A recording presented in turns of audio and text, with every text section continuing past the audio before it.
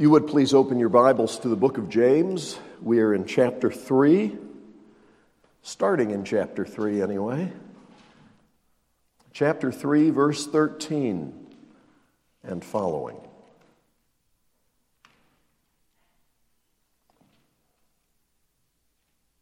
James 3:13 through 4:12. This is God's word. Who is wise and understanding among you? Let him show it by his good life, by deeds done in the humility that comes from wisdom. But if you harbor bitter envy and selfish ambition in your hearts, do not boast about it or deny the truth. Such wisdom does not come down from heaven, but is earthly, unspiritual, of the devil. For where you have envy and selfish ambition, there you find disorder and every evil practice. But the wisdom that comes from heaven is first of all pure, then peace-loving, considerate, submissive, full of mercy and good fruit, impartial and sincere, peacemakers who sow in peace raise a harvest of righteousness. What causes fights and quarrels among you? Don't they come from your desires that battle within you? You want something but don't get it. You kill and covet, but you cannot have what you want. You quarrel and fight. You do not have because you do not ask God. When you ask, you do not receive because you ask with wrong motives, that you may spend what you get on your pleasures. You adulterous people, don't you know that friendship with the world is hatred toward God? Anyone who chooses to be a friend of the world becomes an enemy of God. Or do you think Scripture says without reason that the Spirit He caused to live in us envies intensely, but He gives us more grace? That is why Scripture says God opposes the proud, but gives grace to the humble. Submit yourselves then to God. Resist the devil and he will flee from you. Come near to God and he will come near to you. Wash your hands, you sinners, and purify your hearts, you double-minded. Grieve, mourn, and wail. Change your laughter to mourning and your joy to gloom. Humble yourselves before the Lord, and he will lift you up. Brothers, do not slander one another. Anyone who speaks against his brother or judges him speaks against the law and judges it. When you judge the law, you're not keeping it, but sitting in judgment on it. There is only one lawgiver and judge, the one who is able to save and destroy. But you, who are you to judge your neighbor? May God add His blessing to this reading from His holy and inspired word. Two kinds of wisdom. There's earthly wisdom and the wisdom that comes from God. I've had the privilege of knowing a lot of different people from different backgrounds in my life. Some of them have been extremely educated people. And some of those extremely educated people were truly wise. And some of those extremely educated people were extremely foolish. I've known people who had very little formal education who were extremely wise. And I've known people with very little formal education who were extremely foolish. It's not about how much education that you get. Education is valuable.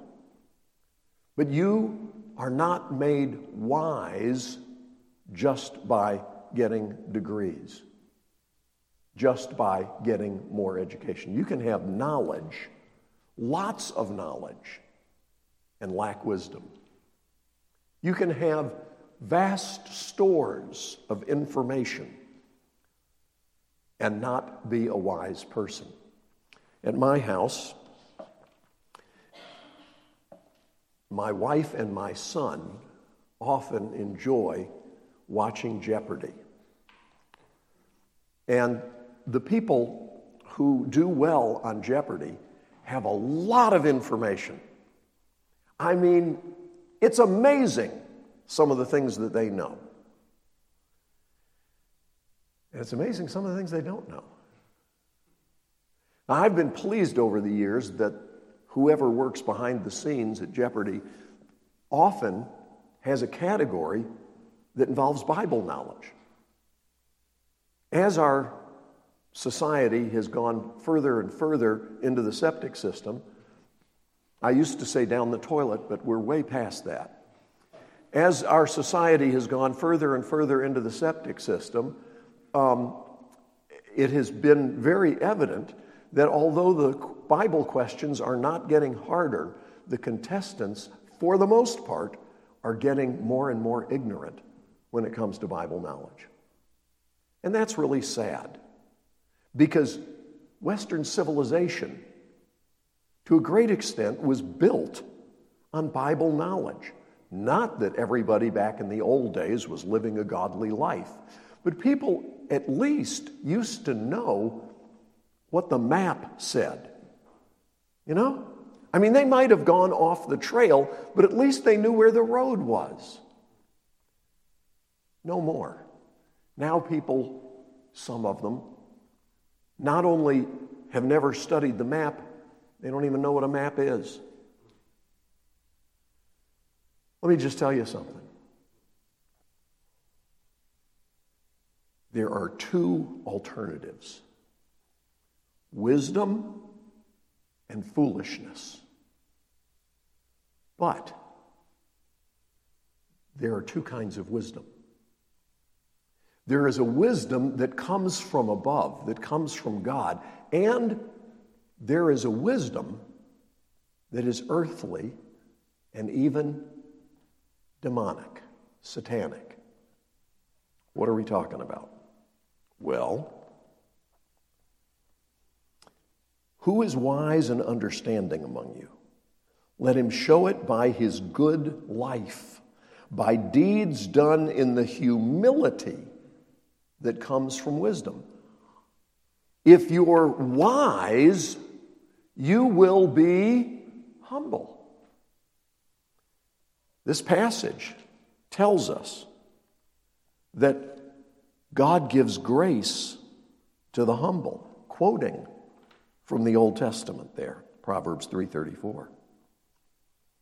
And then it says, verse 10, so humble yourselves before the Lord, and he will lift you up. That's in chapter 4. Humble yourself. I have prayed before for certain individuals to please be humbled so that they don't have to be humiliated. Humility is the opposite of arrogance.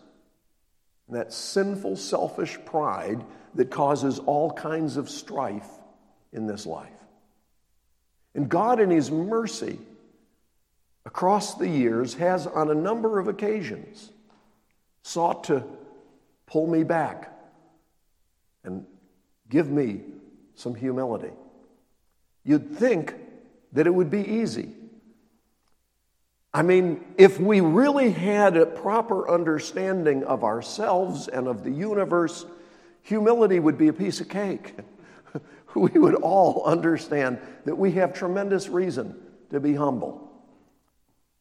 I know a pastor who, it wasn't me, years ago was told by a couple of his church members that they were leaving his church and they wanted to talk to him. And he said, okay. So they met together. And they said, we have decided that we're leaving this church. And he said, okay. And they said, do you want to know why? And he said, well, if you want to tell me. And they said, it's because of you. And he said, really? And they said, yes. You are not humble. To which he responded, it's hard to be humble around people like you. Now, that was witty, But it kind of reinforced their point. On the other hand, they weren't especially humble themselves. You had a couple of prideful people criticizing a person for being prideful. The pot calling the kettle black. Most of American political discourse. I mean, this is the human condition in our natural state. We fight and quarrel, and there's not humility on either side. A humble person recognizes that whatever truth they have, whatever talent they have, whatever ability, whatever wisdom, it comes from Him. Wisdom has to do with seeing things the way God sees them, which is the way they really are. We have trouble just believing reality, just accepting what is true. Now, wisdom produces humility. It is much better to get the humility by embracing God's perspective than it is to have to be humiliated. I've told you years back, I presume, maybe 1 or 2 years ago, about my experience as a 7th grader who had finally gotten my first suit. We went to Bon Marché in Asheville, and I bought a suit that was black with white pinstripes. And I thought I looked so handsome in that thing. The price was reduced because that's a winter look, and we were headed into late spring when I bought it. But that did not dissuade me. That simply moved it within reach. And so now I could afford to buy this with my money, and I did. And I got a shirt to go with it that was black, and a white tie made of 100% polyester, which was intended to look like silk. And so I had this black suit with white pinstripes, a black shirt, and a white tie, and I thought I looked like $1 million. I wore it to church in the summer at Montreat, where our church didn't meet all summer. We would instead be invited to go down to the conference center and hear the various speakers that were brought in to preach in Anderson Auditorium. Some of them were good preachers. Some of them were even more foolish than this 7th grader. They had no clue about the Word of God. They did not preach from the Scriptures. They just wasted everybody's time. It was one of those Sundays. My parents were away doing ministry. I was there on my own. And after listening to the first part of the sermon, I realized this guy is not preaching the Scriptures. And so I got up and left the building. I went out the back so as not to come down where other people would see me. But as I walked out the back door, there was a boy seated on the steps right over here.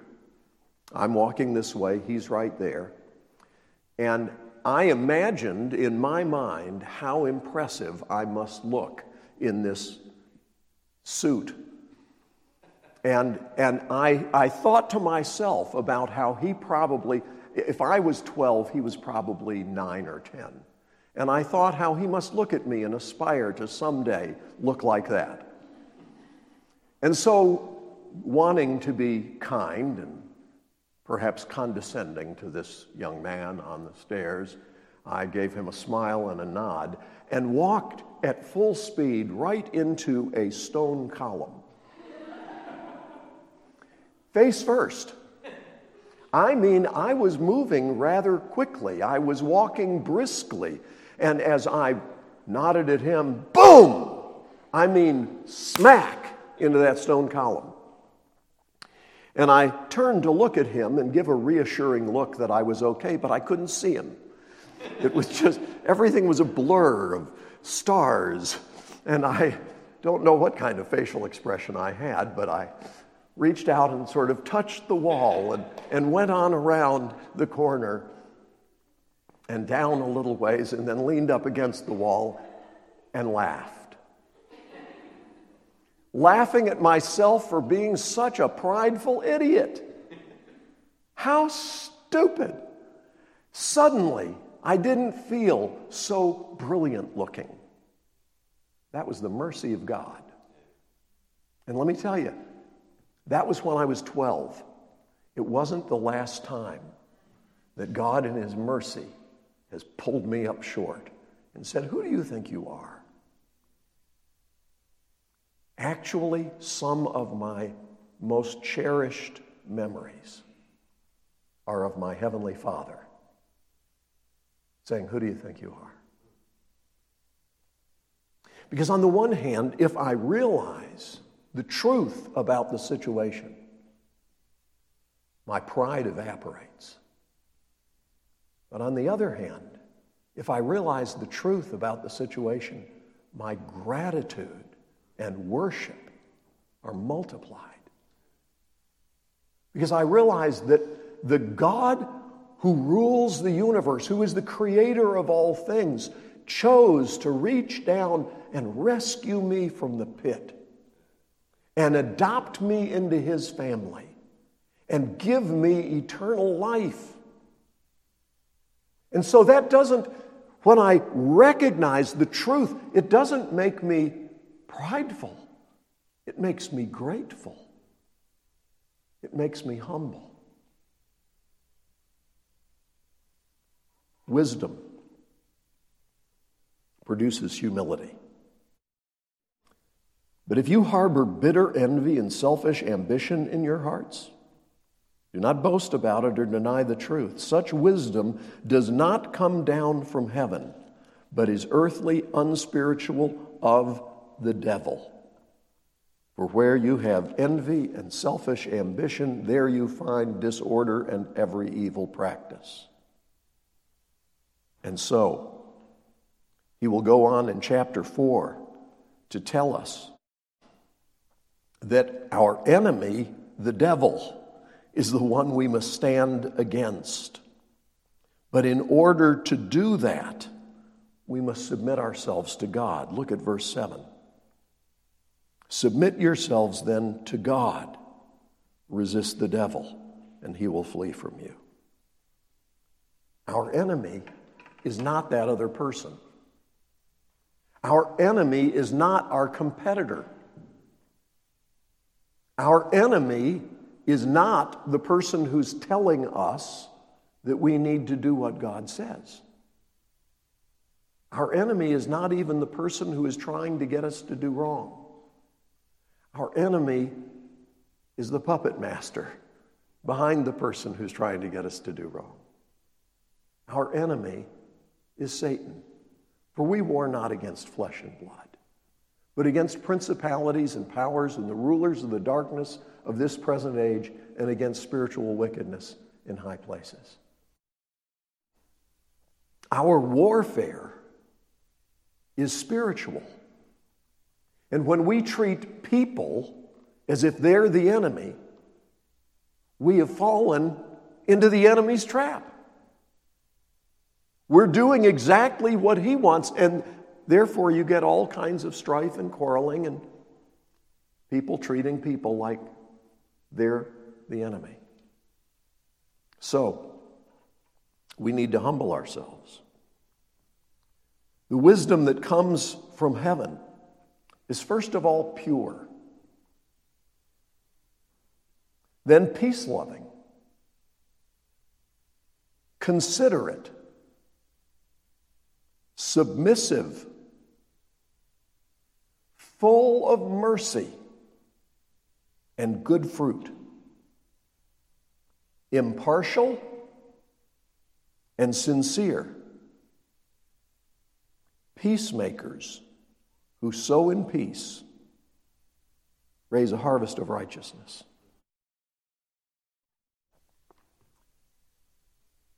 I'm going to use an example of someone who most people right now in the world seem to think is not a good guy. Okay? And I certainly am among those who believe he's a very wicked man. Vladimir Putin.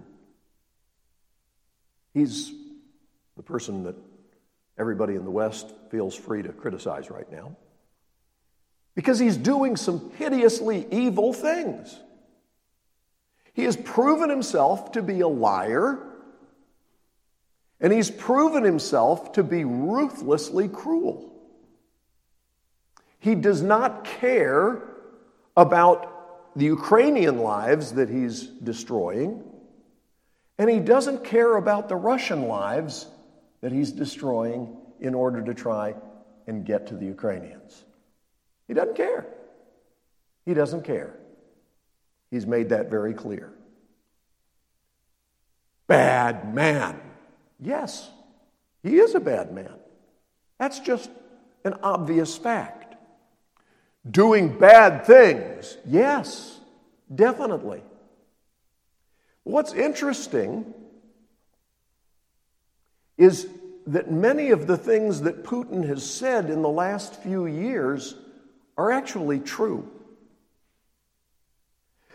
I said he's a liar because he is. That's not just opinion, that's something he has demonstrated by, I'm not going to invade Ukraine.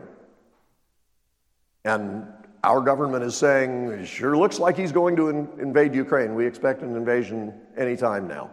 And then he invades Ukraine. That he said he wasn't going to do days before.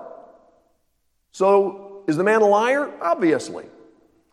But that doesn't mean he's never said anything that's true.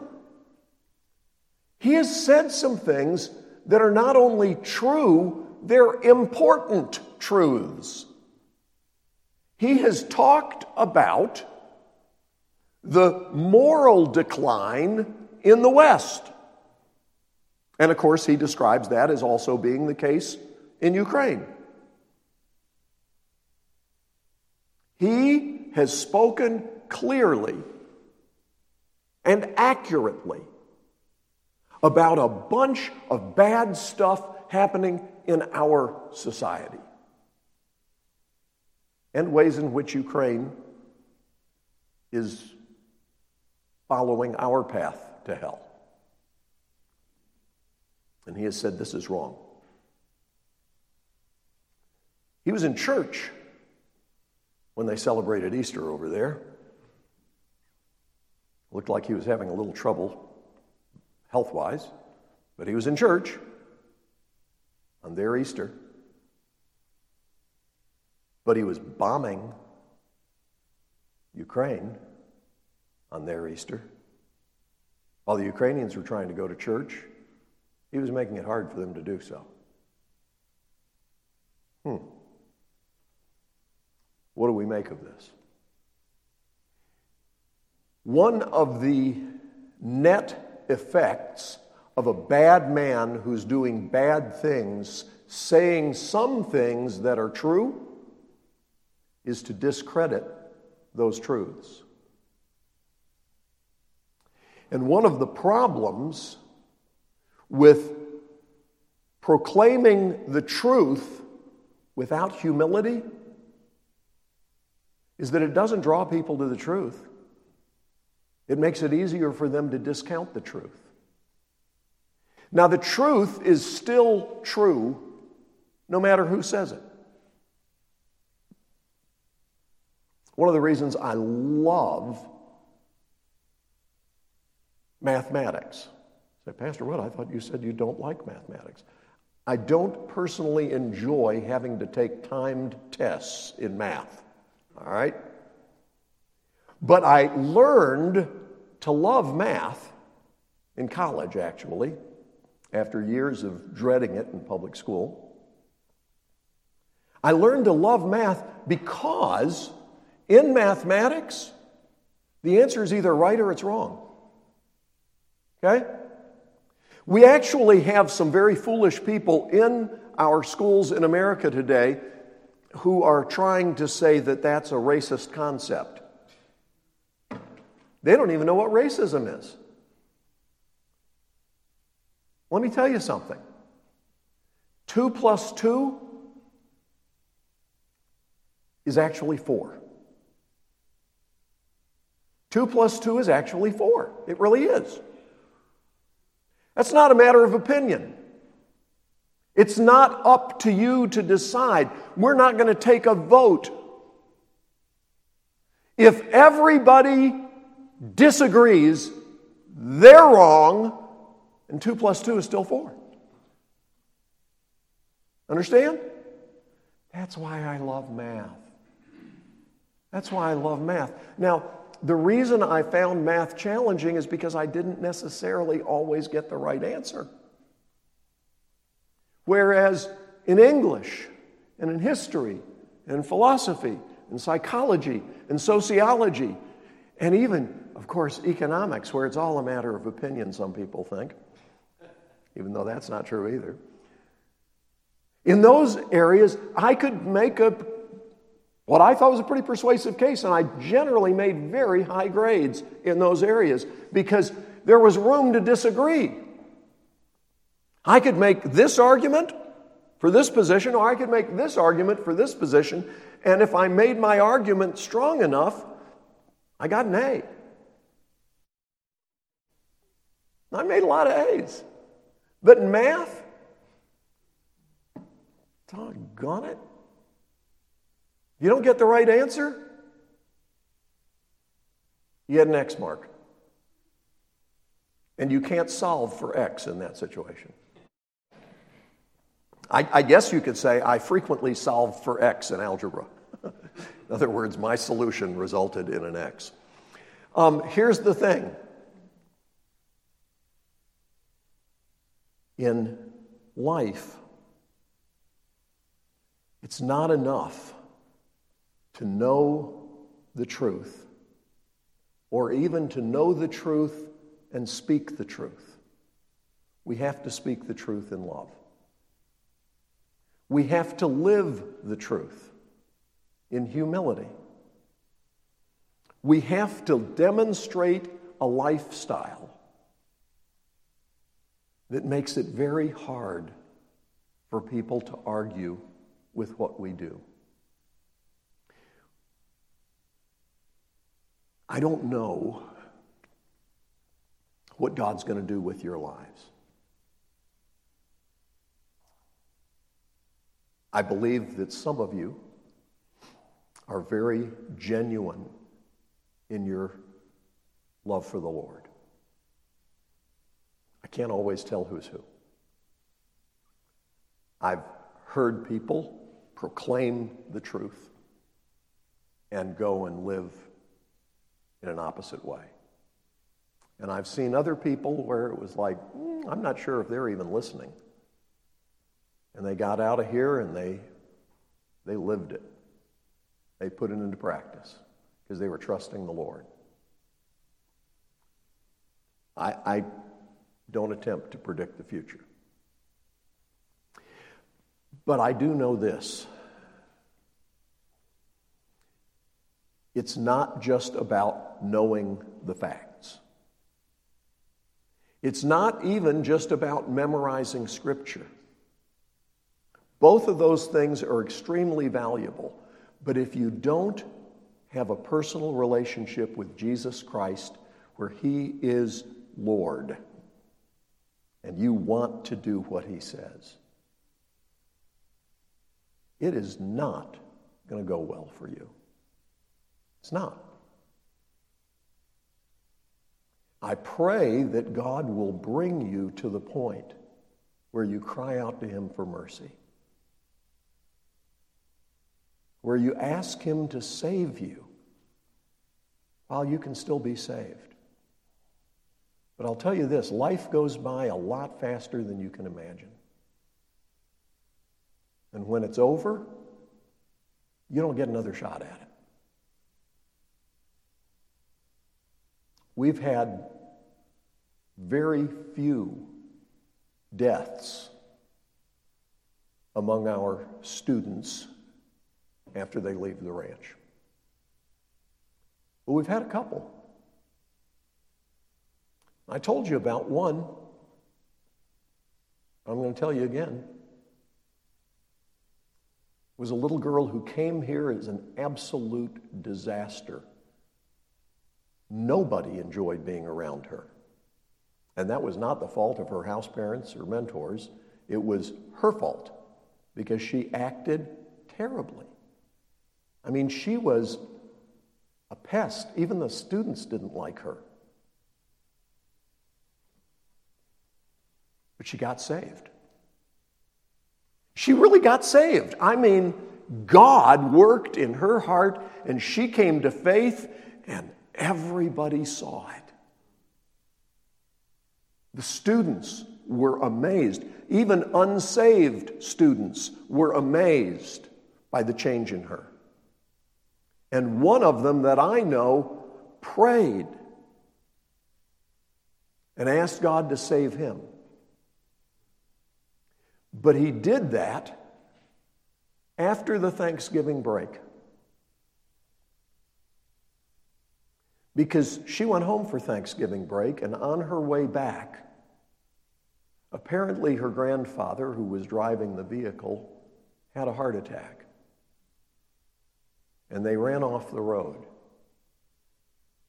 And they were both dead when the ambulance came.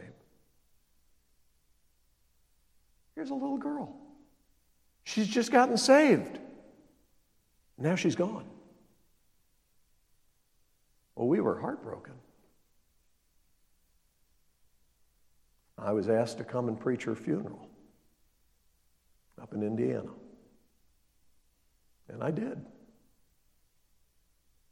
And I was grateful to be able to share that without a doubt, that little girl is in heaven.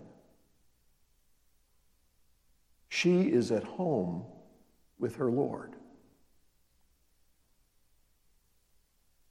But seeing how suddenly life can end caused some other folks to get serious about whether or not they were ready.